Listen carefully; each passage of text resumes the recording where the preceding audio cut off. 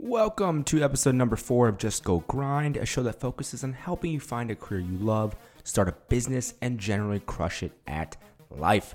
I'm Justin Gordon, your host and an MBA student in the class of 2020 at the USC Marshall School of Business.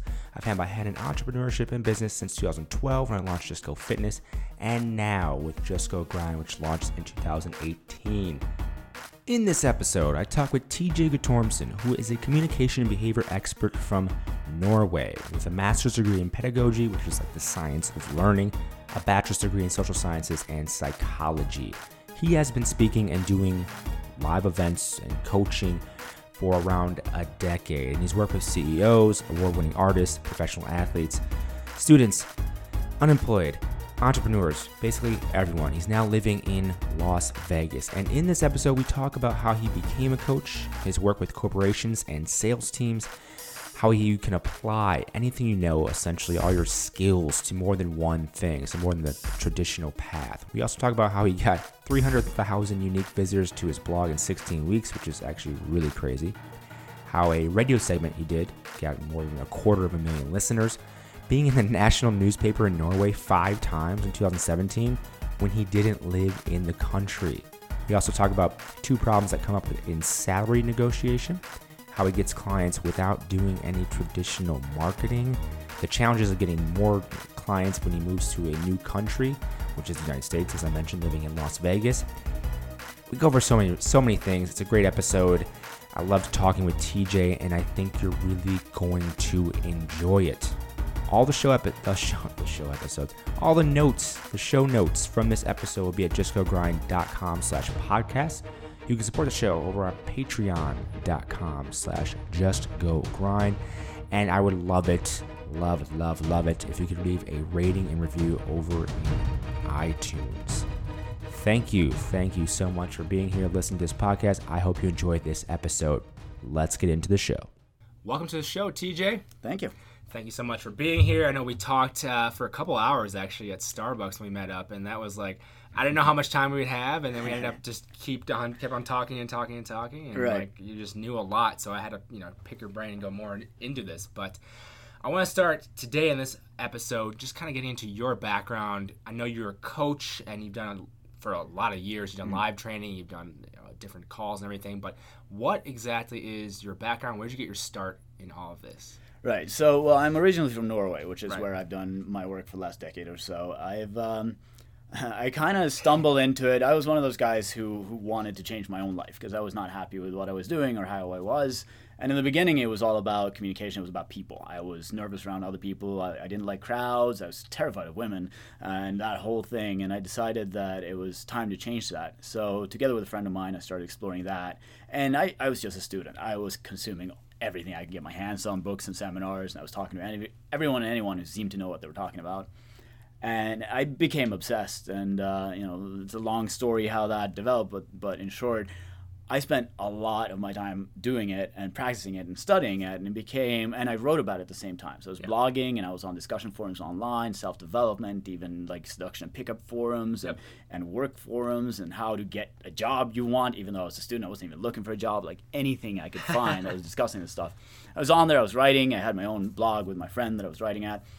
And it got to the point where other people started seeking us out when they had questions because they'd been reading the stuff that we wrote and they liked it. And, a couple of years in, having been more obsessed with this than anything else in my life, we knew a lot of stuff. We had a lot of ideas. Yeah. And so I started with that and just answering questions and all that. And then I started getting coaching from this guy called Johnny Saporno, who became my first official coach. And we got along really great. And I had some ideas on his stuff that he enjoyed and blah, blah, blah. And summer of 2008, which was about 2 years into my my own involvement in this. He invited me to come to Berlin, where he was teaching a workshop with a bunch of other people and I'd been studying these guys. Like these guys were the gurus. They were Like to me, they were the guys that I looked up to. There was NLP guys, there were like hypnosis guys, there were self-development communication guys, there were flirt and relationship. Like all of these guys, there were 6 of them, and they were all teaching the same workshop. And Johnny was one of them. And he's like, come on down. I lived in Norway. To him, Norway and Berlin was probably a drive away. It was a bit of a flight. But I came down and as his guest, and I ended up hanging out with him and all these speakers that I'd been studying for 2 years. It was weird and mind blowing. It was weird to meet him in person, though. Right, it was crazy. But I was hanging out with them, and I got along well with all of them. They liked my ideas, and we got to talking. And then after that, Johnny and I ended up traveling together for about a month. And I helped them set up workshops and seminars in Norway because I already had the audience. I already had the blog. I already had the people on the forums asking me for advice. And then I brought in this guy that a lot of them already knew, and I said, hey, we're doing this thing. And he had me help out, and he had me do some coaching, and he helped me develop my own coaching skills. And after that month, I was hooked, and I was going, this is what I want to do. So I started studying more, coaching techniques and all that stuff. And for the next few months, I did that. I also traveled to Amsterdam to work with a guy named Adam Lyons, who was a pickup coach. And it wasn't really what I wanted to do, but hey, I wanted all the experience I could get. And I worked with him, helped out on one of his boot camps in Amsterdam. And I was a student at the time. I was doing my master's degree. I was finishing that. And by the end of 2008, I realized that, okay, I was doing my master's degree. I had a part-time job, and I was doing all this stuff. I don't have time for it. So I quit my part-time job. I continued doing my thesis, and then I launched my company together with my buddy. And we started selling workshops and like weekend intensives to people. What was the timeline from like when you started doing the workshops from way back when you just started kind of writing? So I started learning about these things myself, I guess the summer of 2006. Okay. And 2007, I got Johnny as my coach. He coached me for about a year. Okay. And summer of 2008, I went to Berlin with them. Okay. Fall of 2008, I went to Amsterdam. And January 2009, I started my own company. So I'd only really been in it for about 2.5 years, which isn't a long time. Yeah. But at the same time, I had a lot of relevant education. Yeah. I had a bachelor's degree in social sciences and psychology. I had a teacher's degree in psychology. So I already had like the formal education to teach. Like, this this stuff. Someone from the outside would be like, yeah, TJ knows. Right. What he's talking So about. even if like when I was mid-20s and I was showing up to corporations or businesses who wanted me to come in because they'd heard about me or read something, and in comes this 27-year-old guy, and they're like, who are you and why do you know this? Right. It's good to say, well, I have a teaching degree in psychology, and I'm finishing my master's in what we call pedagogy, which is the science of learning. Okay. And I was writing, my whole thesis was about how to teach social skills. And I did an experiment with kids from high school that I taught social skills for 2 weeks, and we tracked the results and changes in their life and all kinds of stuff. It was really exciting. So I had that formal education, but in all honesty, I don't lean on that much. I only lean on that for corporate work because they care. Yeah. My private clients, even from the beginning, all they cared about was, did I know what I was talking about? Could I show them that what I was talking about was working? And I didn't teach anything I wasn't using. So when we were doing communication workshops and we were teaching people how to connect with strangers or how to connect better with friends or how to meet women or men depending on their preferences or start relationships, we would go out and I would walk up to people on the street and I would make friends with them and take them to coffee and show them that this stuff is easy and it works, and that was enough. And so same thing when I started working with corporations. If I was hired to help a sales team, I would go on the floor and I would sell some products, even though I'm not a salesman. And to be perfectly honest, I hate selling. I know how to do it, so I could go demonstrate that it works. So I'm a firm believer in the practice what you preach type philosophy. And that's always what I've done. Makes sense. So that's kind of where my so you got started. Yeah. I'm wondering too, like hearing that. What made you start writing about it? Start doing, because a lot of people would be in the same position and not start writing and like write articles and go so in depth. Right. What made you start writing about it, start going so in depth with it? Well, so my friend Klaus, who I started this whole thing, we started practicing these things together. We did the first workshop together. He always said, we're students, and as students, we're taught that if you don't write it down, you're not going to remember it. And so that was kind of our philosophy. We sat down, we wrote down everything we did. Whenever we went out and tried something or we were working on a skill, we would write about it on this blog. Okay. And also, I've always loved to write. Like when I was 7 or 8 or whatever in like elementary school, and there were like me and the teachers and then my parents talking, and they asked what I wanted to do, my answer was, I want to be a teacher and I want to be an author. And that's what I am now. I'm not a teacher in school like I was imagining back then, but I am a teacher and I am an author. So. And that's something that's interesting because there's so many ways to teach or so many ways to coach. I know for me, when I was going into college, for instance, I thought I wanted to be a like Division I football coach. Right. And then that changed to maybe I'll be a strength coach. Then I am doing personal training. And now I still do some online coaching and transitioning into more like business coaching, that type of thing. But there's so many avenues if you have that skill that you may be able to use it in some capacity. You know? Yeah, and that's kind of the thing that I'm a big proponent of, is having people think about, not what your education is, or not what are the skills that you've learned, but how can you apply what you know to more than one thing. Think outside the box. You're getting an MBA, that's great. Yep. Now, is there anything except for business where this could be useful for you? Sure. How can you leverage that knowledge into something completely different, or something related, but so not what you think. Yeah, not what you would think. Yeah, exactly. Right. So you have all kinds of stuff like that. I have a buddy who's a mathematician, and he's got a master's in something advanced math that I don't even know what it's called. But he doesn't actually work with math. He works with people, but he works in organizational things, and what he does is just use the same skills. So to him, when he sits down with a chart of employees in a company, those are just numbers and formulas to him. Yeah. And to make them work the best, he applies the knowledge that he got from school. Right.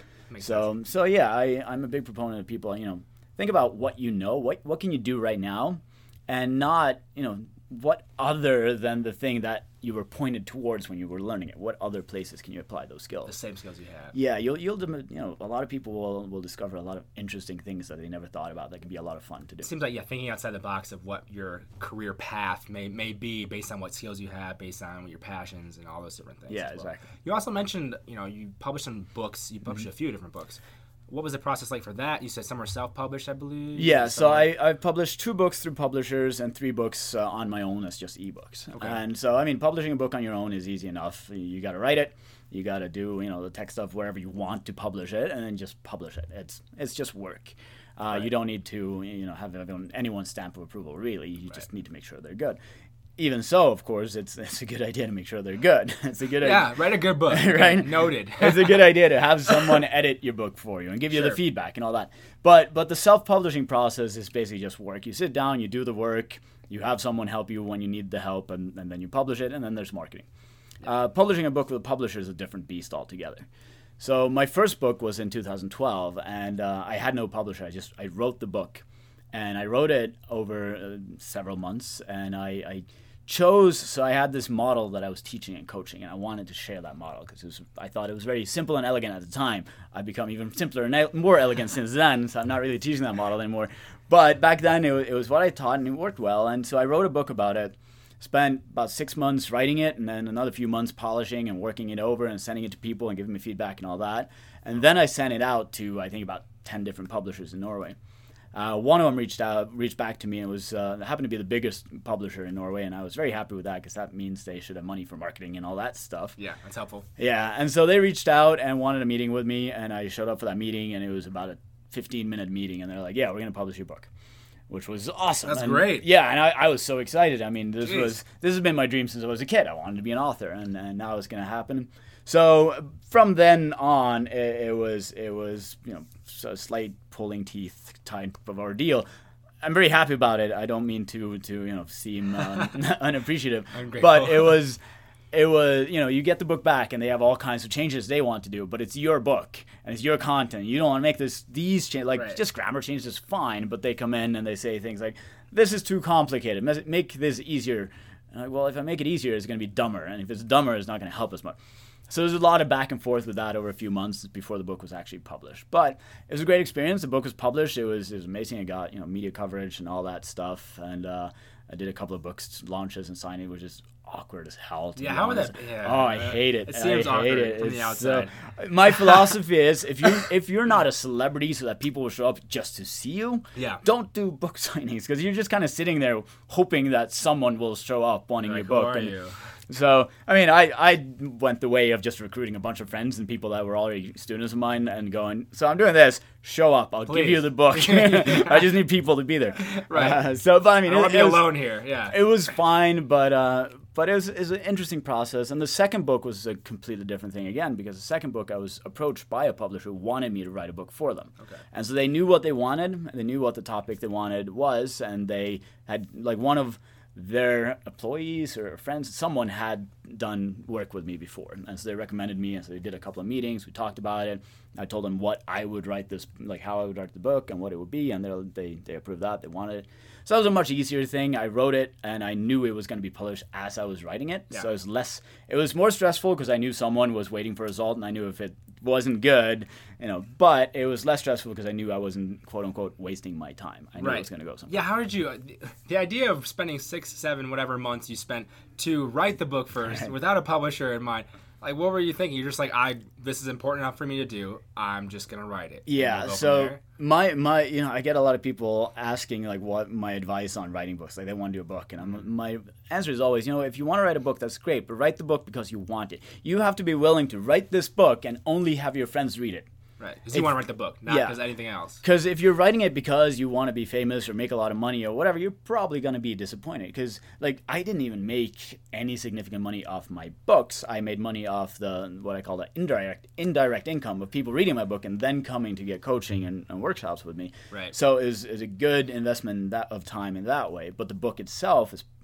unless you really hit home and get a bestseller, the book itself is not going to make you a lot of money. So you got to be prepared to write it and not really have it go anywhere unless the places that you put it. And you also got to be prepared that even if you have I had Norway's biggest publisher, I still did 90% of my own marketing for it. Yeah. Even your publishers are not going to start putting money and time into marketing it unless it's already a bestseller and they go, oh, this is already selling well. Let's keep going. It's easy now to make it sell even more. Yeah, no, that makes sense. So you had a book in Norway. So is it still available in Norway? So the 2012 book is both of these are actually Norwegian. 4 of my 5 books are Norwegian. Okay, gotcha. But the first one is still available as an ebook, not as a physical book. The second one is still available as a physical book. Nice. And you said you have media for that. So is it the whole book tour type of thing or book signings or whatever? Right. But then media for that. So how did you go about getting media coverage for that, and even later on media coverage for your business and other things? So I've been getting a lot of media coverage throughout my whole kind of career. For the books, it was a combination of the publisher sending out press releases to all the media outlets saying, hey, this guy's doing this and blah, blah, blah. But I'd already been in the media a lot before that. So a lot of the media people knew me. Okay. And so that's why I kind of got coverage. Is, we've heard of this guy. We've used him as one of our experts. We can do a quick story or even just a little blurb in pages depending on what it was. So I had some papers doing a full page picture and stuff. And then others, it was just a small column at the end of the thing. Hey, this thing is out.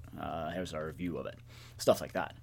But I got into the media early on, and it was definitely a blessing for my business because so I started out, as I said, I launched my company in January 2009, and I was looking for ways to get the word out because I was known on the forums and stuff, but that wasn't that many people. It was a couple of thousand people maybe in Norway, but but not that many, and I wanted to reach more people, and so I was constantly looking for that, and I saw an ad for one of our biggest newspapers in Norway saying that they were hiring freelancers as interns for the summer. When their journalists go on vacation, we need someone else to come cover the news. Someone still has to do it, right? Right. And so I went, all right, cool. So I can write about, because this newspaper had a relationship and sex, column or part of the newspaper. And or their online newspaper. So I can write for that. That'd be good. And so I emailed them and I said, I have these educations, blah, blah, blah, and I have this expertise. I can write about relationships and stuff. And they got back to me well, here's what we're going to do. We're not going to pay you to be our journalist, but we want to do a project this summer, and it's a bunch of knowledge that we want to spread. We want you to do dating and relationships, and it's going to be published on our online newspaper on the front page once a week. Every Friday, we want a whole new article from you. And we did that for 16 weeks. For 16 weeks, I was writing an article for them, and it became a weekly installment, same place on the online newspaper every time. And Norway is a small country. We've got about 5 million people in all. And my posts were getting 20, 30, 40,000 hits a day when they were up, which is insane for a Norwegian. Yeah. At the end of the 16 weeks, I had 300,000 unique visitors to my blog. Posts, yeah. And the cool thing was they weren't even posting it as an article on their website. They were posting it. I was posting it on my blog, and they were linking to it from their front page. That's perfect. So I was getting all the traffic. That's perfect. That was great. And so at the same time, I reached out to a friend of mine. Well, the boyfriend of a friend of mine who was a radio presenter on the biggest radio show or radio channel in Norway. Okay. And he was doing a summer thing, and he's like, I need some content. He just wants to play music, but he needed some content. Yeah. I'm your guy. And so I talked him into letting me do like a 3-minute segment on his show every day for, I think it was 5 days a week for 5 weeks or 6 weeks. And I was on, and we just I went in the studio, and one day we knocked out all of them. We recorded like 3-minute pieces, and he would play those. So I was getting exposure on the radio every day, and that was 250,000 of listeners for his show every day. And then the 300,000 unique hits for my blog at the same time. And so it was an amazing kind of start. And by then I'd had about 6 months of experience doing my own workshops, and 6 months before that working with these other people. Right. So I was, I was definitely not where I'm at now, skill-wise and workshop-wise, but I was experienced enough, I was confident enough that I could do this stuff. Yeah. And so from there on out, it was kind of like I became the go-to guy for relationship stuff. I mean, I've done a lot of dating and relationship stuff, but it's not all I've done, but that's what media has pegged me as. So that's what started as, at least. Yeah, and that's fine. I mean, I still get it. Like, I've been in the newspaper. In 2017, I didn't even live in Norway. I was in national newspapers 5 times because they're interviewing me about, like, relationship stuff. I don't do that much relationship stuff. I love it, but it's not my favorite thing to do. But it's still free PR. People go check out my stuff. They see my page and they're like, oh, he's got other things as well. So it's not your favorite thing to do. What is your favorite type of coaching? What's your favorite thing? I love helping people get out of their own way. Okay. That's kind of my one sentence sum up of what I do. Okay. And that applies definitely to dating and relationship too. I mean, that's what most people do. They get in their own way, they get in their own head, and they screw up their relationship, or they're too afraid to go on dates or whatever it is. But I like that part of it. So when I have someone coming to me saying, I want to do this thing, I want to achieve this thing, but I'm not able to do it. And I ask them a few questions. I'm just looking for, all right, is this someone that's holding themselves back, or is what they're doing just, if they want to be an astronaut and they're 50 years old with heart problems? Sure. It's like, no, that's happen. Not you standing in your way. That's just not going to happen. That's not going to happen. Right. So once I find out that this is actually them standing in their own way, holding themselves back, I'm like, okay, this is what I want to work with. And a lot of the time, it's just about people having the confidence to do what they know they should be doing. So lately, over the last few years, there's been more and more professional stuff I work with. So people come to me, they want to start their own business, or they want promotions, or want to negotiate new salaries, or whatever it is that they want, but they're not doing it. And it's usually the main reason is because they're in their own head. They're suffering from a lot of misunderstandings that are holding them back. And then sometimes there are some skills involved, like when someone wants to, negotiate a salary increase, but they've never gone to negotiations before, they know how to do it. Yeah. Then I can teach some skills too, because that is one of the areas. Like communication is one of the areas that I know. Yeah, I know that's one of the main focuses I think I've heard of, either in your one of your bios or something along the lines. I read that, but even to that point, what would be your suggestions? I'm just curious from a salary negotiation standpoint. Like, what would be your suggestions for people? Right. So I'll give you the 2 things that tend to come up for most people. Some people are good at this, but there are usually 2 things that are the problem, and the reason people keep losing negotiations or are afraid to go into them. The first is that they look at it as a war, look at it as a battle between them and the other part. And the problem with approaching it that way is if you approach it that way, it will become that. So if you walk into your boss's office and you want a raise and you're going, all right, it's me against him, now you guys are fighting and he has more power than you. Right. So you're probably going to lose unless he's a really nice guy, or unless you have a really good, like, laid out case that he can't. Right. But even if you have all the facts on your side and you're acting like a, excuse the language, dick, then he can just shut you down. He doesn't have to listen to you. So avoiding the battle is the first step for most people. So I always say, create a we. It should always be about us, not about me and you. So you walk into negotiation with your boss for a pay increase, to keep using that example. Sure. It's so I've been noticing that this is going on. I would like for us to come up, I would like to discuss with you some ways we can increase my happiness of working here, my productivity and stuff. And one of my points would be salary. Here are some of the other ones. And you make it a we. Let's talk about this. Here's what I'm thinking would be a good idea. What are you thinking? A lot of people feel like that comes off, being weak or being careful. But if you're doing it because like if your demands, if you will, are strong, you can word them in a much gentler way and coax the other person into the communication.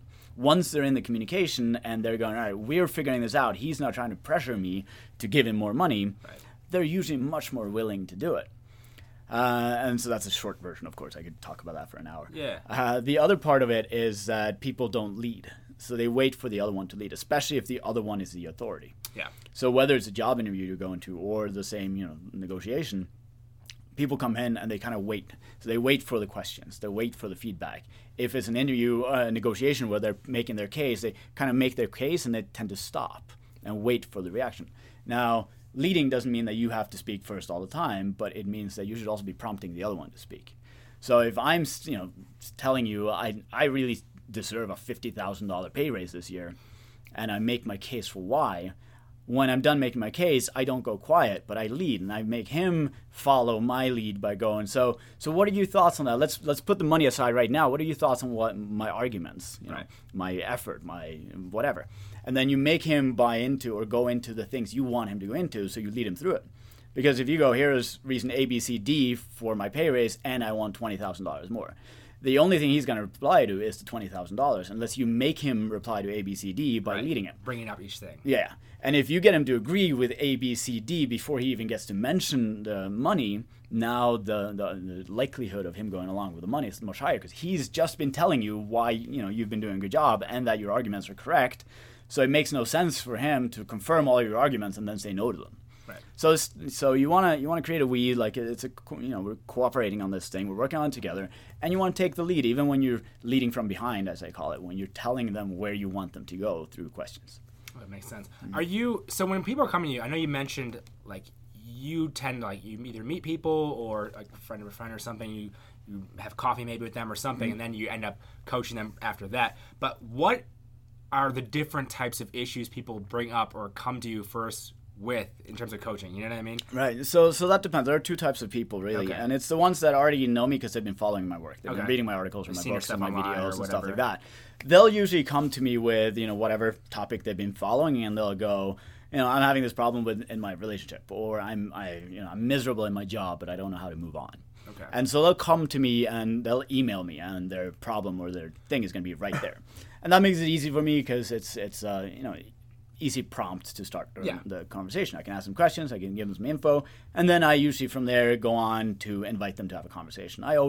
I refuse to work with someone I haven't had a conversation with, because signing clients blind, you end up with a lot of people that you don't want to work with that way. You'd rather just have a little meeting, a little time invested up front, and then know if it's worth the time for both of you. So when people reach out to me, I'm happy to help them. I'll answer the emails or messages or whatever, and then when I see the conversation is going and they still seem interested in what I have to say, I'll say, all right, why don't we set up a call? I'm not going to charge you for it.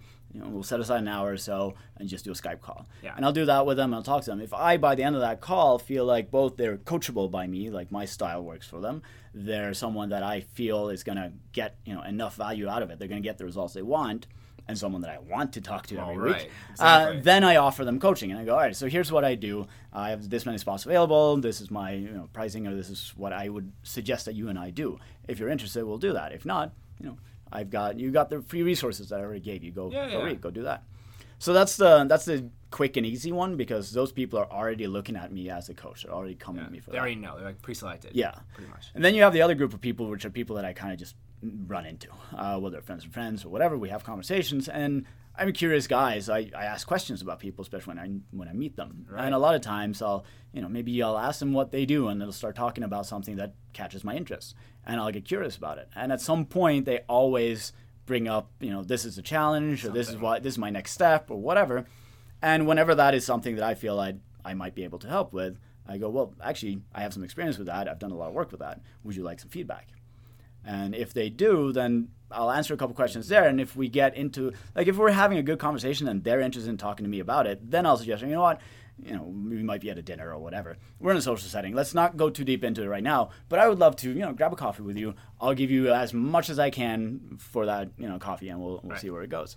And then we'll go out for that coffee and we'll talk. And again, if by the end of it I feel like we're a good match and I can help this person, then I'll offer them coaching and I'll give them my prices and all that stuff. Okay. And you mentioned, so it's basically just kind of referrals for the one-on-one stuff. Mm-hmm. But if you're working more executives and you say you do live coaching, that type of thing, right, that's through your website, which is Imagine Insights? Yeah, ImagineInsights.com is my corporate work.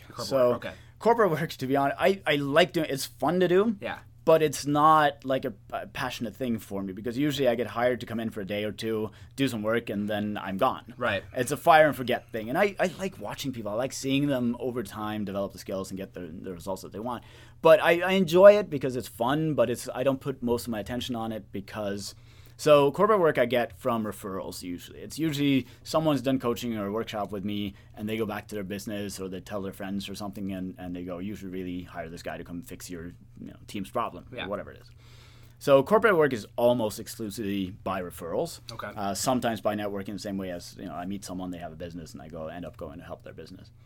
As far as workshops and live events and stuff, that's more of a typical marketing thing. Okay. So we'll use Facebook, we'll use whatever mailing list. I have some of those. I don't do a lot of marketing because my favorite thing to do these days is one-on-one coaching, and I get my clients by meeting interesting people and talking to them. Yeah. But I do a handful of live events every year, and I intend to increase that. Okay. And for that, it's really just to have the audience that I've built over many years and the audience of my colleagues that I work together with here in Vegas. And we'll just get together, we'll set the dates, we'll determine what we want. We'll talk to the people already following us to make sure that what we're offering is something people are interested in. Yep. And then we'll just start marketing it. Okay. And those live events, how do you run those live? Are they, 1 day, 2 day, a weekend, a week? I think we talked about this when we met up. I believe you said it was like meeting and then like a follow-up. So I usually, it depends. I have a few different ones. The ones that I do with my colleagues here in Vegas, which is a group type event where there's several coaches, is a week long. So we usually do a week long one in January. We're starting to do one in like August, September, and eventually we're planning on doing 4 of those week long things a year. Okay. I also do private events. Those are usually 3 days. 3 to 5 days? Just curious. Well, it depends. So I do 3-day intensives for 1 or 2 people. Okay. And it's like I'll have people come live at my house and we'll do 3 days. And it's if you're awake, we're doing things basically. And that's for 1 or 2 people. And if it's 2, they usually know each other. And then I do 3 to 5 day events and I do 6 people at most, usually no more than 5. Okay. And it's so that I can we can spend a lot of time on each person and so that we can do more than just sit in the classroom. If you have 20 people and you're going to go somewhere and do something, that's, you're losing 2 hours just in transport and organization and herding cats. Right. And but if you have 3 or 4 or 5 people, you can fit everyone in a car and you just go somewhere else. Okay. So I like that. We get it more, it's more personalized. So my personal live events for groups, 3 to 5 people, 3 to 5 days, depending on what I'm doing. Okay. Or 3-day intensives for 1 person. Okay, so that's like kind of structure. And then is there support afterwards? Yeah, and so all my coaching clients get 1 month of free, coaching included. So for the following month after that, we do a weekly session, and they can reach out to me for what I call spot coaching anytime. And spot coaching is basically, I'm freaking out right now, or I have this problem right now. I don't know. I need to talk to TJ. Right. They can text me. If I'm free, I will call them immediately. If I'm not, I will make room in the next hour to talk to you for 10 minutes. Okay. And we'll figure out whatever's going on. Kind of go from there. And then your typical coaching clients, how are you structuring their program? How long is the program? Kind of what's the goal through going through that? Right. About that. I make my packages. I individualize my packages to the person. So I don't have this is all I do and this is all you get. Yeah. But the standard one, the one that I do the most, is 4-month intensive coaching followed by 6-month of follow-ups. Okay. And basically what I do, I'll start out with 1 or 2 days of 3 to 5 hours a day where we just get on Skype or they come to Vegas and hang out with me, and we'll go deep into the fundamental principles that I work from. Okay. So that we have that out of the way, and so that we can shake things up for them a little bit and pull them out of their reality and their thinking. Right. And so that's a couple of days that are really intense, many hours of just talking and doing nothing else. Yep. And then after that, we switch to 1 session a week. And so it's 1 session a week. Everyone has their time and the same time every week. I usually do most of my coaching via Skype video. I enjoy seeing people that I work with, and since I work with people all over the world, face-to-face is kind of inconvenient. So I end up doing a lot of Skype coaching with them. And so there's the 1 session a week, and then I also give spot coaching to everyone. So anyone who's a paying client of mine, whenever you need me, you can text me. If I'm awake, if I don't have time right now, I will make time in the next hour for a 10-minute call, and we will figure it out.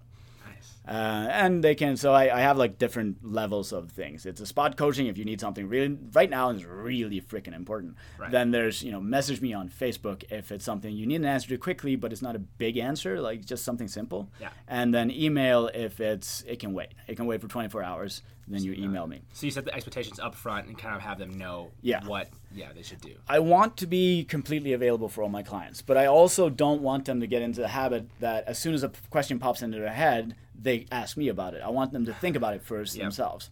And so if it's really important, if it's a crisis, then yes, reach out to me immediately. If it's something that can wait means it's not a crisis. Right. And then they kind of have to wait until they're by their email, and by then they usually figure it out themselves. So I kind of force them to think on the issues that they can handle on themselves. And a lot of times they'll email me, and if I don't reply within a few hours, I'll get another email saying, never mind, I figured it out. Yeah. Which is what I want. So I'm one of those coaches that want to make myself superfluous. I want to, by the end of our coaching period, I want them to not need me anymore. I want them to know that if they ask me that question, I'm going to answer this. That's a really good point, because I've always kind of mentioned that to my clients as well. It's like, even before I start working with someone, I tell them the goal of coaching is to get you to a point where you don't need coaching. Right. Like, that's the whole point. Otherwise, I tell them, we're not going to be working together forever. I would love to work with you for a while and help you progress, but ultimately you're going to have to handle it on your own. Right. And I think it's really important. You mentioned that you need to set the expectations if you are coaching, that this is the communication boundaries we have, and let's go from there. Because even from a purely practical standpoint, I'm not going to text you a huge long response. Right. If I need a longer response, it might be in an email format, as opposed to a text, or a quick call could just solve something faster. Yeah, I mean, most people don't fall into that trap, but there are some people that once they hire a coach, they basically hire someone to think for them. Yeah, and they lose that ability. That's not the point. I want my clients to be able to think for themselves with the new knowledge and tools that they have. So we set up that, and it works very well. And I have, my goal, like you've been doing a lot of coaching in the sports and fitness, and I'm going, work with me for 5 to 10 months. After that, you shouldn't need me anymore. Doesn't mean you shouldn't get other coaches to help you work on other things. So I'm assuming, someone comes to you because they want to build more muscle. They're done with that, but they're also interested in learning gymnastics. Sure. You're not going to tell them, don't get a gymnastic coach. This is a good guy. Go talk to him. Else. Right? Yeah, there you go. So that's kind of the thing. I'm all for coaches. I'm under, I always have a coach. I still do. And I say everyone should always have a coach on at least one thing in their life. Whether it's just a small thing, and whether that's not even a professional coach, just someone who knows about it that you can talk to on a regular basis, you should have that in your life because it helps you grow and evolve throughout your entire life. So you have a coach still. So are you talking to them weekly, monthly? My coach... What's the dynamic? Yeah, so the coach... Well, I have a couple of coaches right now. Morning coach. Right? But it's... To me, now at this point, because the one of them is on business things. So I'm changing some of the things that I'm doing in my work. I'm changing the way that I'm doing it now that I live in the U.S. Yeah. Not the actual coaching of live events, but the way I'm organizing it, the way I'm meeting clients, and doing some new things. And so even though I feel like I have a good grasp on it and I know it, I want someone who's done that before me so that whenever I run into something, I can talk to them about it. So my coaches right now are people that I don't have a weekly session. We don't have a thing, but they're people I know and I talk to them anyway, not every day. Yeah. But when I need something, they're in that guidance or mentor relationship with me. So when I go, hey, I ran into something, when can we talk? Then we'll set up a time to talk. Then you go from there. So a lot of, and I mean, I have clients that do that too. I have clients that pay me a nominal fee a month, whether they use me or not, just so that I'm there when they need me. Yeah. And so that's what I'm doing with these coaches, and one of them isn't even a professional coach. I just made him a coach. This stuff. You know some stuff I want to know. Yeah, you know this stuff, and I'm probably going to need some help with it. So I'm going to come to you for this. Yeah. In return, what do you want, right? Okay. And we work out a deal. Okay. So I always encourage people to do that and have that kind of people in your life, whether they're professional coaches that you're hiring because they're really good at what they do, or just someone that you know will be helpful and that you will trust and respect what they talk about. And with the people you actually coach yourself, do you find that you have similar demographics you're coaching, similar issues, similar circumstances they're in? I'm just curious on how you... Yeah, so I get mostly men. Mostly guys, okay. And in the beginning, I know why, and it was because I was marketing all my stuff mostly towards men. Yeah. It was in the beginning. It was an insecurity thing for me. I'm like, I'm not a woman. I don't know how they think. I don't know what their world is. Dive in that world. It took a while for me to realize, psychology is psychology, and though there are definitely differences between the genders, it doesn't mean that I can't. So I have no problem working with women because I started out early working with men. I've gotten a reputation. Men will tell each other about me. And so I get most of my referrals are men talking to men.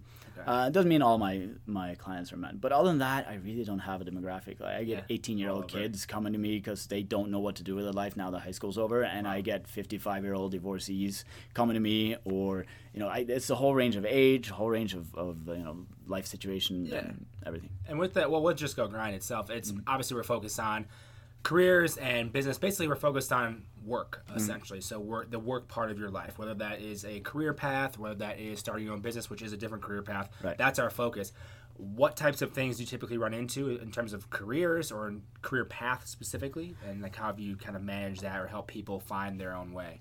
What I usually get is people who want to make a bigger impact. So they're either looking to really advance in the field that they're in, but they've gotten stuck for whatever reason, or they're people who want to launch their own thing or have launched their own thing, but it's not quite working and they can't figure out why, because like all the technical stuff they're doing is right, but there's something else that's tripping them up.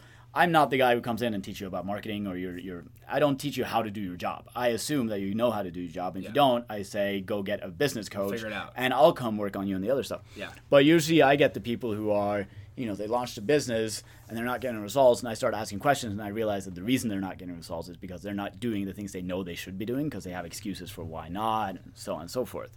And people who are already, in a career that they enjoy and they want to make a bigger impact, it's usually the same thing, except it looks like they're there, but they're hesitant to go into negotiations, or they're hesitant to promote themselves, so they're trying to downplay and be humble when they really should be showing off their skills. Yeah. And so again, it's back to what I was saying earlier, just I help people get out of their own way so that they can get to where they want. And business, those two are the typical clients. Right. So depending on whatever that may be, basically it could be a wide variety of things essentially, but it's the same principle same guiding principle. Yeah, like one of my clients that I'm coaching right now is in the middle of launching a multi-million-dollar app. And they have investors, they haven't given them any money yet because they aren't in the launch phase, but they have investors committed to giving them millions of dollars to do this thing. And He's really good at programming the app is great, and him and his partner know exactly what it should be, but they keep running into problems that they can't figure out where they're coming from. And the problem's really coming from them being scared because they've never accepted millions of dollars from investors before. They've never done any of these things. Right, so it's freaking them out a little bit. And so he keeps, doubting the app, and I have to run him back through, all right, well, tell me about it. And then he starts talking about it and he gets all excited about it again. I'm like, yeah, you're not doubting the app. You're doubting yourself. Right. And so that's the kind of thing I run into a lot. Entrepreneurs who are like, I want to do this, but no one's going to listen to me if I do this, or no one's going to buy my product. And I go, have you done the product? Have you done market testing? Yeah. How'd they like it? They loved it. Cool. Then why would not? So it's just people getting caught up in their own head, and it becomes one of those things that a lot of time when I point it out, they laugh at themselves because they realize how ridiculous it is. Right. But we all do it. Of course. Yeah. You just got to get to the point where, as a coach, when you can see the misunderstanding that people are living under, then that's usually, when you remove that, they're usually fine. And in business, the misunderstanding is usually all the data, all my experience, everyone's telling me is saying it's going to work, but it's probably not going to work because it's me doing it. And they think there's a difference between them doing it and someone else doing it.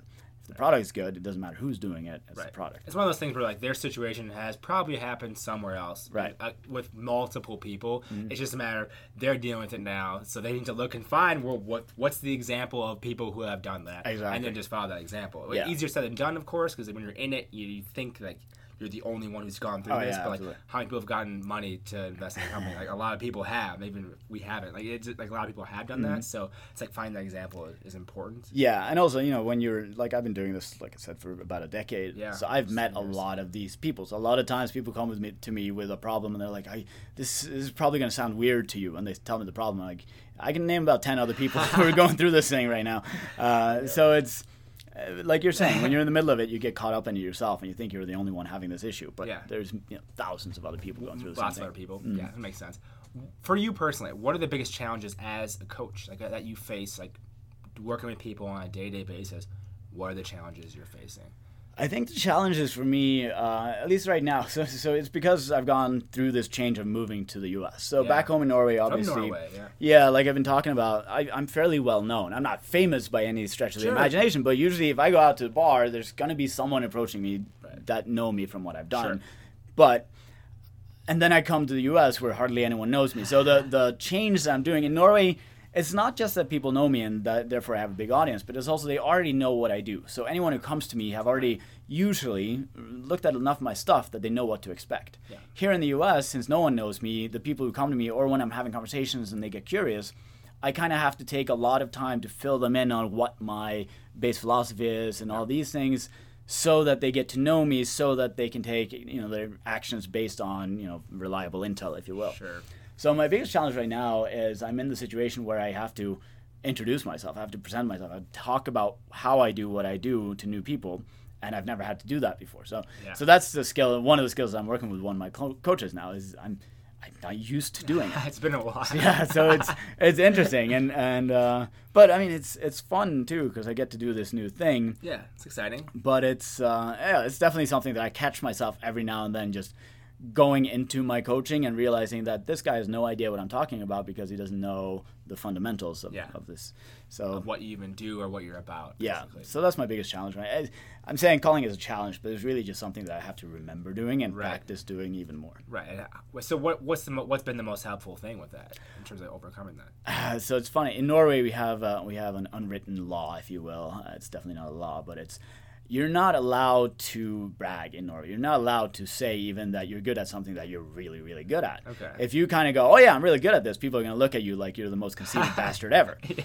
And it's a ridiculous culture, and it's a Scandinavian culture. Yeah. And it has a name called Janteloven. And it's a thing. Here in the U.S., that's definitely not a thing. No. In the U.S., if you do something, you better brag about it. Kind of. You don't have to be a dick about it, but you should definitely be confident enough to say, "Oh, I'm the best at this," or "I can definitely fix it." I know about this for sure. Yeah, I'm good. I can do this for you. Yeah. And so to me, that getting over that hump. I mean, I've not been the humble, modest guy in Norway, because if I was, I wouldn't be saying yes to going on TV and all. I break that thing, but not as much as my American colleagues do. Yeah. So I get here, and every now and then I'll listen to them on like a webcast or whatever, and I'll hear them say something. I go, "Oh God, you can't say that." Oh wait, you can, because that's what we do here. We're in America. So yeah, so that's like getting that shift in my brain of going, oh, I don't have to carefully word myself when I need to tell someone what I'm good at. I can just say it flat out. This is what I do, and this is what I'm really good at. Yeah. That was one of the most helpful things that I started doing after coming here. To kind of overcome that and then get. Yeah. It makes sense. Mm-hmm. Where are you going to learn, to grow personally, to help your coaching clients, to learn more about their situations? Obviously, working with clients, you hear different things that can help other clients. Absolutely. So in that way, there's that. But are there any books, any courses, any resources that you'd mention or you would recommend? So I'm a big nerd, but I don't read much like self-development stuff anymore. Okay. Anymore. I used to. When I started out, I was reading everything, and then after a while, it all started sounding the same. It does. And I just kind of went, that probably means that I get the fundamentals of it, and so whatever application these guys are trying to teach me is I get it. And so I stopped reading self-development, but I kept reading psychology. Like I read a lot of research. Psychology, okay. And so I'm really interested in what the science tells us. And research from where? I'm just like, where are you going? Psychology Journal, for example, is one of my favorites. It's a website. It shares psychological research, but it does it in like simple form. It's not necessarily you have to know, have a degree in psychology to understand it. It's just an article, but they're good at referencing the stuff. So whenever I come across something that's really interesting, I'll track down the actual research paper and I'll read it, because I'm a huge nerd. And so it's helpful. Yeah, it is. And so I do that, and also like my books, I always put my sources in there and I reference it just like a freaking master's thesis. So I do a lot of that. I look at a lot of research. Now, I don't think research is infallible in any way. And a lot of times I see research that the experiment in itself is based on some sort of misunderstanding. They don't get it, and so the results are not applicable. But it's still interesting to learn about human nature that way. Oh, yeah. So I do a lot of that. But mostly, I think over the last few years, my development as a coach has been surrounding myself with coaches. So I've had my own coaches. And so I make sure I get coaches that have the basic, understanding of life that I do, but that have different styles of coaching or thinking than me, because it's inspirational and it helps me expand my horizons. And every now and then they do something and I go, oh, wow, that was awesome. Now I'm going to turn around and do that to my client. Yep. So having a community around me, and that's, people ask me about my favorite self-development, tip, and I have two. One is travel, and the other one is surround yourself with people who have interests and knowledge and skills in what you want to learn. Have that community around you. Yeah. So a lot of the people that I spend time with are either coaches or they're entrepreneurs in markets that have to do with, marketing or other things that are interesting and valuable to me. Yeah. And so I always, for anyone who wants to be coaches, I always recommend, make sure you always have your own coach. I don't care if it's going to cost you money. If you want to be a professional coach and you don't want to have your own professional coach, that's like a doctor who refuses to go see a doctor when he's sick. Yeah.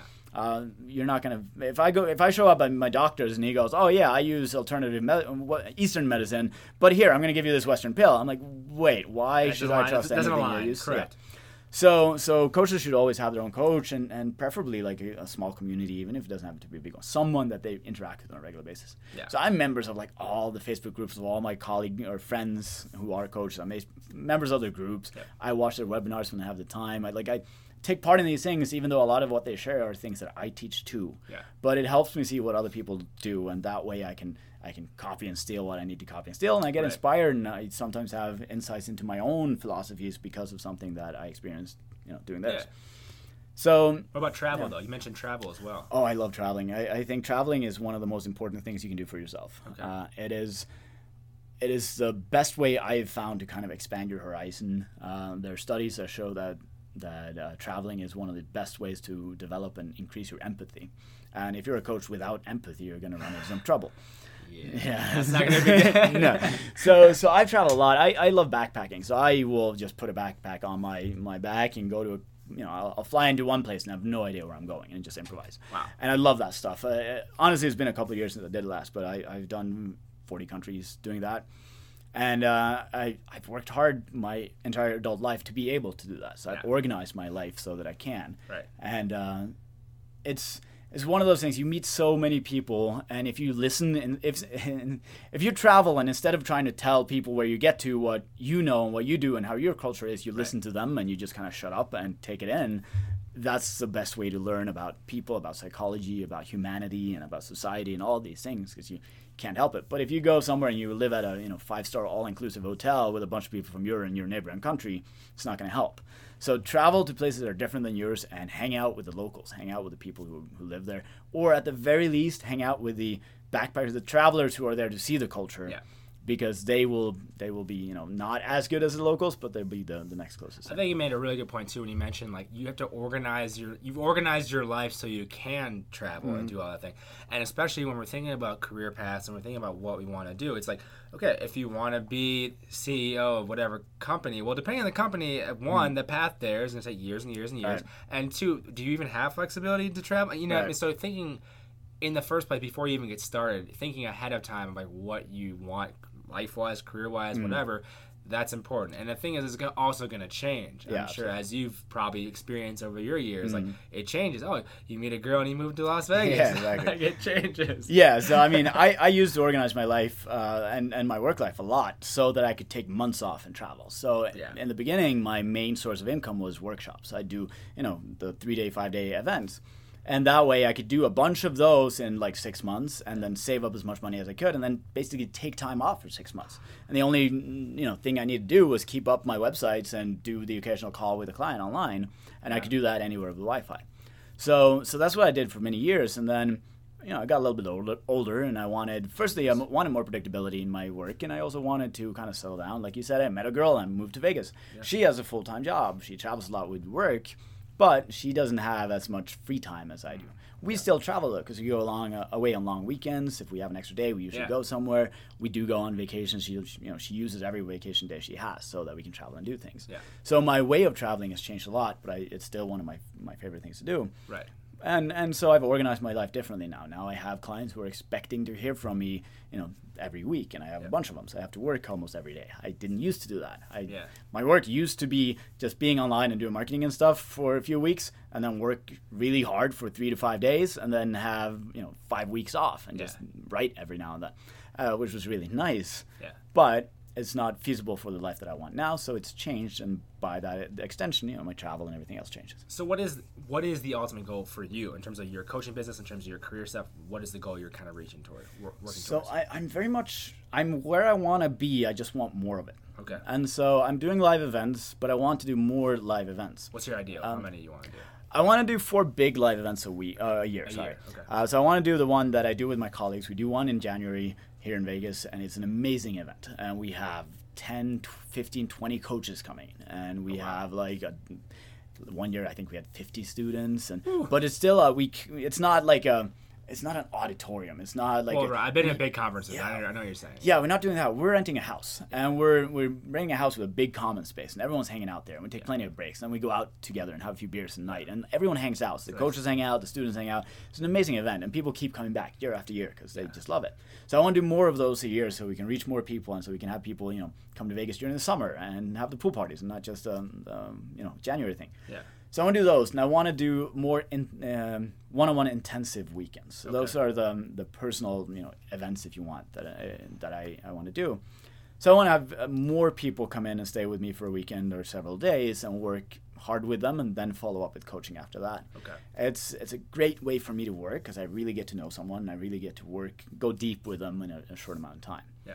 And then I'd like to do more, I do public speaking events, which is like an hour one-off. It's a conference or someone, they hire me, I come in, I speak for an hour. I like doing those because they're fun. Yeah. To be perfectly honest, I structure my seminars. I write the jokes first, and then I put the content in between the jokes. I love being on it. I love that. But that one's just for fun. You perform a little bit and then also help people. Yeah, so that one's for fun. So I want to just, I'm already doing these things, but I want to do more of them more often, which means, less time off for me, but I get to meet more people. I get to connect, and I get to help a lot more people. Yeah. And I want to keep doing the one-on-ones that I'm doing now, and just make sure that I'm always working with a roster of clients that I enjoy. Right. As a self-employed guy, I can only imagine that you would probably go crazy for not doing anything. Yeah. I've been doing this now for 10 years, and every time I go travel, when I take 6 months off, that's when I write my books. That's when I do this stuff. Yeah, you're not off. Yeah. You're off, but you're free. Your mind is free that you can do other things. Yeah. Like work. So I can work completely on my own schedule. But I always have at least one project with me, because I'm the kind of guy that, as much as I do enjoy a lazy day by the pool, I can't do that constantly. I need to feel productive. And so... Yeah, and to that point, as an entrepreneur, as someone who's had their own business for almost a decade, how do you manage your schedule? How do you manage the ups and downs of maybe having clients and all that? How do you manage it on a day-to-day basis? So I like, let me phrase that differently. I hate routine. I'm not very good with having the same day after day. Okay. So my schedule is really simple. I schedule my client calls. I know what day of the week and what time I have the different clients, and I just keep that in my Google Calendar. Yeah. And I have few enough clients that I have time for everyone, so I can usually remember when I have the next coaching session. Perfect. And then other than that, I improvise my days a lot. So some days I will start working. I will do my client calls the first thing in the morning, and then I'll spend another 6 hours working on whatever project I'm working on. Other times I'll do my client calls and then go to the gym and then go out for lunch with someone and then come back and do some work. Some days I'll just do the client calls and then not do anything.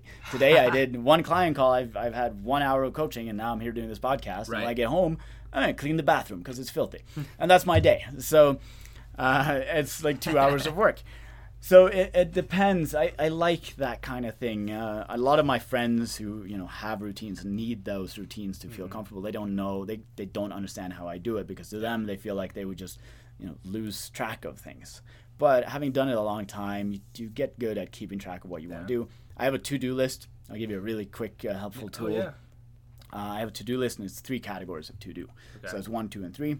And 1 is the things that has to be done right now. They cannot wait. This is number 1 priority. Yep. If it's not off the list by the end of the day, you failed. Right. Bad day. Except for the things that are always on number 1, because it's something that I have to do every single day. I only have 1 point that's always on number 1. Everything else needs to be off the list every time, every day by the end of my workday, or my workday's not done. I have to keep working. Number 2 is the first thing I do when number 1 is done.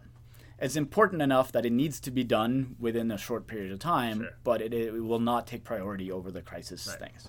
And then number 3 is, it'll be nice if I do it. I want to do these things, but they'll wait. And I have things on my number 3 right now that have been on there for 3 months. Yeah. I'm not going to get to it anytime soon, and that's fine, but it's there because I know I want to do it. I don't think it's important enough to actually do it unless I feel inspired to do it right now. Sure. Like, I can knock that off because my number 1 and number 2 is empty. Yeah. So this is something that I've shared with a lot. There's an oil company in Norway that excuse me. I dated this girl, and I showed this to her, and she showed it to her boss, and now there's like 3,000 people in that company that uses his organizational chart, and if they hand a task to anyone, it needs to be labeled 1, 2, or 3, or it's sent right back. Oh wow! I didn't get paid for that. Where's my? I shared that with that girlfriend. She shared it with the boss. I'm like, hey, wait a minute! I came up with that in the first place. Is that a paper document? Is that a online thing? I have it on my. I used to have it on my wall. I had like just the categories, and I used Post-its, and I just did that. Now I have it on my computer because I move around too much. Yeah. And so it's on my laptop. I just have a Word document. There's 3 columns, 1, 2, 3 at the top, and I just. It's funny because I was just talking about that in a different podcast I recorded today, and we were talking about how we have to go paper now. I don't know what it is. I have gone back and forth between online, digital, and then paper, and I still have a to-do list in my phone.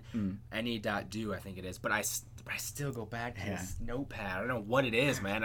There's something tactile. So I loved the Post-its because there's something very satisfying about pulling the Post-it off, crumbling it up, and throwing it out when you're done. Like, yes. But it's satisfying. But I switched to the computer, and I have 2 screens in my home office, and so I put the to-do list on the bigger screen because I only use the bigger screen for work, and when I'm not working, Netflix.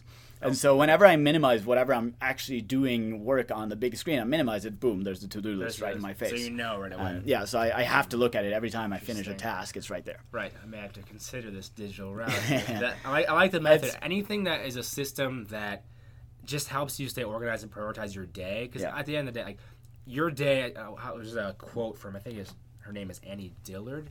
It's like how we spend our days is how we spend our lives. Yeah. So if you optimize the day, ultimately you'll take care of everything else, and like that's what matters in life, because that just makes for everything is stems from your day today, and tomorrow will be that day. It's the same thing. So anything that can help kind of prioritize or like optimize, I'm like obsessed with pretty much. Yeah, I completely agree. My I can't remember who it's from, but someone said that the best predictor of your future is your past, and a lot of people think that's like, oh, he's talking about my childhood and stuff. And it's like, no, he's talking about yesterday and the day before. He's talking about the recent past, the thing leading up to what, if you're overweight, it's because over the last few years you've been eating more calories and you've been burning. Sure. So if you want to predict the future and you want to be slimmer, then you need to change today so that tomorrow your past is telling you that you're going to lose weight.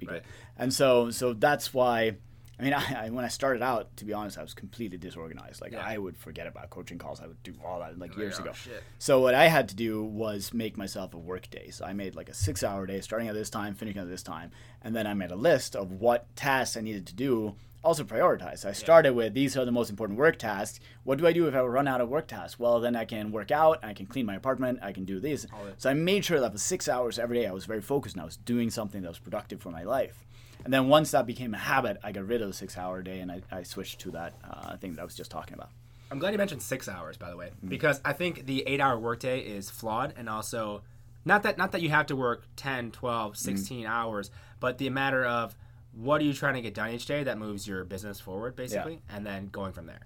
So I have the same philosophy. To me, it's I don't care how many hours a day you're working. What I care about is what are you doing? Are you accomplishing the things that you need to accomplish every day? Right. And on the other end of the spectrum, are you accomplishing too much? Like, are you wearing yourself out doing these things? Because in that case, we need to look at the 80-20 rule or something to get rid of some of the stuff that you're doing that's just exhausting you. Yeah, and I remember one of the times my best friend mentioned, he's like, certain things you could do on like less sleep, let's just say.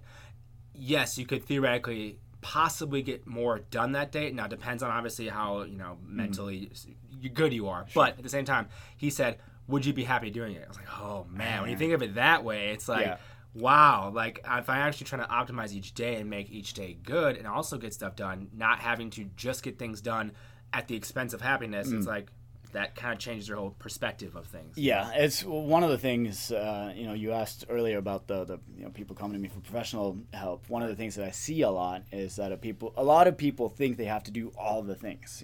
Someone wants to launch a coaching business, for example, and they heard, all right, well, to be a coach, you should do marketing, you should do ads, you should do content marketing, you should do webinars, and you should do your mailing list every 3 days, and you should set up product launches every 3 months, and the product launch should give you leads, and they think they have to do all of the things. And you have to do speaking events, and you have to, there's this whole list that you can find.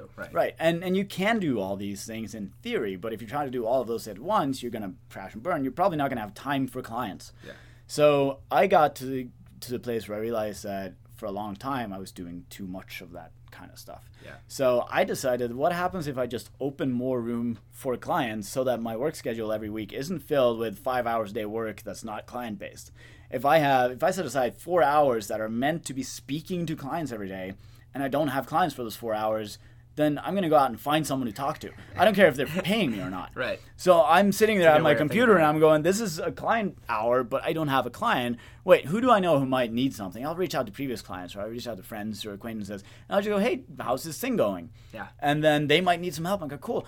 Well, I got 45 minutes right now. You want to hop on a call? And we'll do that. And most of them don't end up paying me money, but every now and then I'll sign one of them. If I sign one of them for a $5,000 coaching package, and it was happening because I wasn't busying myself with busy work, but because I was sitting there not having someone to talk to when I was supposed to talk to someone, that's worth it. And that's interesting because that strategy, thinking of it that way, like, okay, you eventually get one of them, right? Mm-hmm. And then that person, who knows how long they'll stay on with you or how much, revenue theoretically you make from them.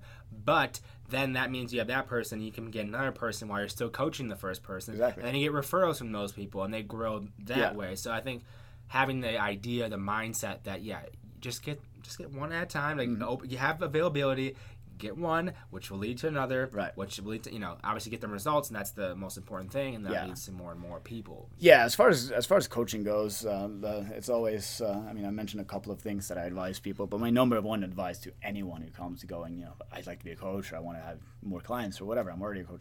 Is just get really good at what you do. Yeah. If you're really good at what you do, clients are going to show up. You might be broke for a little bit. You might even have to take a part-time job to make ends meet. Sure. But once you've talked to enough people who get to see how good you are, clients will find you. And when you get good at bringing these conversations up with people that you just talk to in life in general, you're going to start creating more clients from that. Right. So it's you also, actually, I forgot, you asked about books and stuff. One of the books that I recommend for coaches is The Prosperous Coach. Yeah. So The Prosperous Coach talks about how to create clients out of conversations. And it's a really good book for that. But a lot of people end up focusing too much on the technical stuff and not on the skill. Yeah. And I've seen so many coaches come into the market and then be gone 6 months later because they weren't getting it. They got a handful of clients. Those clients went out, didn't get any results, started talking about it, and no one wanted to sign up with them. And even I live in Vegas. There's a lot of people here. They don't all know each other, but it doesn't matter. If I get enough bad results with clients, I'm still going to lose out on other people because there's no word of mouth. And a lot of my clients are referrals. And something I've always thought about, too, with coaching, it's like you don't need that many clients. No. And like, if you think of, depending on what you charge, obviously, per month and everything like that, like, it could be 10, 20, 30, 40 people, and you're good. Making full-time living. I mean, if you really ambitious and want to make, like, let's say 6 figures, something big and like higher ticket items, like, still not that many clients realistically. So you're thinking about, okay, you're finding 30 people for coaching clients. Like, that's not that many people. You know how many people are in Vegas? Yeah, a lot. You know how many people visit Vegas? A lot that you can meet and then coach remotely. Like, there's a lot of different opportunities for anyone in coaching if you think of it like that way. And so you don't need that many, so you have to just the one at a time leads to two, like we mentioned. That type of thinking, it seems like, is the best. Yeah, so I have a friend of mine who's a coach. His name is Ankush Jain, and he says, it's always better to have a client than to make money. And by that he means, don't focus so much on getting all the money at once. Don't focus so much on getting to 6-figure income until you have the skill. And when you're working towards it, as you say, you don't need a lot of clients, but you should do a lot of sessions. You should be talking to a lot of people. If you sign them or not doesn't matter. In fact, if you're not a very good coach yet, it's better not to sign them and just have a lot of free coaching conversations until you get the skills that are getting, and then people start giving you money, because the people who get the free coaching session aren't going to leave and badmouth you because it was free. Right. But the people you're charging, if you start charging high ticket prices, they're going to, that's your problem. And then also, you're not going to feel good about yourself. You charge someone, $10,000 for coaching, and they're not happy when they're done. You're going to hesitate the next time you try to sell a $10,000 coaching package. So I completely agree. You don't need a lot of clients, but you do need a lot of experience to get to the place where clients are going to come find you. Right. Once you get that experience under your belt, it's a lot of people do a lot of weird things in coaching. They sell $50 coaching sessions, one session at a time, and they make $150 off of each of their clients. Right. And it's not a good way to go. Yeah, that makes sense. So, in terms of a career, what would you think makes up a good career? So, something I want to ask almost every guest here. Everyone has a different opinion. Everyone comes from a different area. But what do you think makes a great career? To me, a great career is when you're doing something that you want to do, and you're doing it in the way that you want to do it. I know a lot of people, and I've worked with a lot of people who have, on the surface, a great career. They're making a lot of money, they have the high status or whatever it is, and on the surface it looks great, but they're trapped in their own success. So they're caught in this career that they are hesitant to leave, because if they leave, what are people going to say? If I leave this cushy, high-paying job to go do something I really like, then I'm going to lose all that status. People are going to think I'm ridiculous. I'm going to wait. I've wasted 10, 15, 20 years to get here. Yeah. What's going to... And to me, I've reframed it, because if they tell me that, I'm like, you're not in a great career. You're in a great trap. Right. You're in a great prison. If you can't leave, that's a prison. Yeah, if you can't leave it because you're not enjoying it, then that's a prison. That's a cell. So to me, a great career is something that you're doing because you want to do it, and you're doing it at least mostly on your own terms. Okay. I get, if you're working for someone else, if you're working for corporations, there are things that you're going to have to do. Right. But you should want to do at least 90% of them. Then you have a great career. Yeah. Anything else is a job. And there's nothing wrong with a job, but it shouldn't be your end-all goal to have a job. It should be your goal to do what you want. I have a friend, Johnny Saporno, who I mentioned, who says that every now and then you have to get a good job. And by good, I mean get out of debt. And so it's like, all right, cool. So yes, I get that. If you want a job, if you want to do something, get money or get resources, get whatever, so that you can start building the life that you want. Yeah. Great. Get that job, have that job, but don't make it your career. Right. If you want a career, make sure that you're doing something on your own terms that you're really enjoying, so that you want to keep doing it for years and years. Yeah, and that seems to be a matter of you have to understand yourself and understand what you actually want. All these things we're talking about, and no one has it completely figured out. We have an idea, and a lot of people have made more progress, and they have more clear of a direction they're trying to go to. But you have to understand yourself first, and then you can kind of direct yourself into where you're going to get to, and then you might have to get the good job, as you mentioned there. But that makes sense there. What any ask of the audience? Anything? Any parting words you like to leave? And resources? Anything else? Well, you know what? It's funny, because one of the things that I keep badgering my clients about is to remember that whatever it is that you're exploring, whatever it is you're trying to build or achieve in your life, it's not a matter of getting the tool or getting even the knowledge once and then going and using it. It's a matter of you got to keep looking in the direction that you want to go. Yeah. So whatever it is that you're trying to improve or understand better, keep looking in that direction. Even when you think that you get it, keep looking in that direction until you get to the point where you can predict what anyone is going to say about it, basically. Until you get to the point that when you hear about it or someone speak about it, you already know it, even though they haven't finished speaking about it. Not because you're assuming, but because you know it well enough that you can explain it simply. Yeah. I think it was Einstein who said that if you can't explain something simply, you don't know it well enough.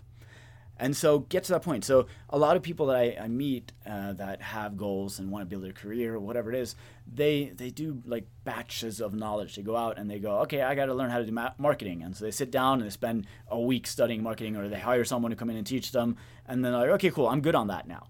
And then 2 weeks later, marketing changes, and they don't change with it because they're not staying on top of it. So I guess my what I'm getting at, my parting words is remember to keep looking in the direction that you want to go. Don't just get the car pointed in that direction and start driving. You got to watch the road. You got to keep learning about where you're going. You got to keep it, and have a coach. I mean, like I said, it doesn't have to be someone you're paying, but at least someone who can give you guidance when you need it.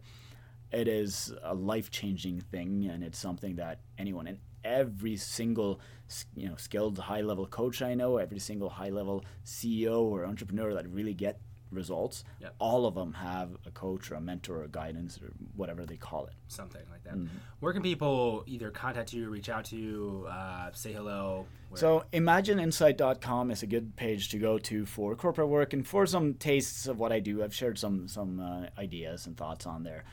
For private clients who want to talk about what I do and learn more about it and maybe have a conversation, like I said, I give free conversations because I refuse to take money from someone I don't know that I want to work with yet. The Successfulness Institute on Facebook, facebook.com/Successfulness Institute. Okay. It's a good place to go. I run that. It's for me and Johnny Saporno, who I mentioned a couple of times, and a few other people. And it's a good way. Go on there, just send a message. It'll come straight to my inbox, and I will reply to anyone who reaches out. Awesome. Well, guys, go check out those resources that TJ mentioned. Thank you, TJ, for coming on the show. And remember, the show notes are at justgogrind.com/podcast. All the resources and everything will be there, as well as some different notes and scripts from this interview. Have a great day, guys. We'll talk to you later. Thank you so much for listening to this episode with TJ Guttormson.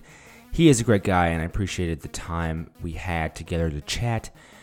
As always, the show notes are over at justgogrind.com/podcast. You can support the show at patreon.com/justgogrind.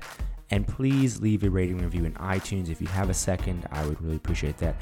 And lastly, just share the show. Let people know about it if you think they would find it valuable. If they're interested in changing careers, finding a dream job, want to start a business, all of those things. Tell someone about the show.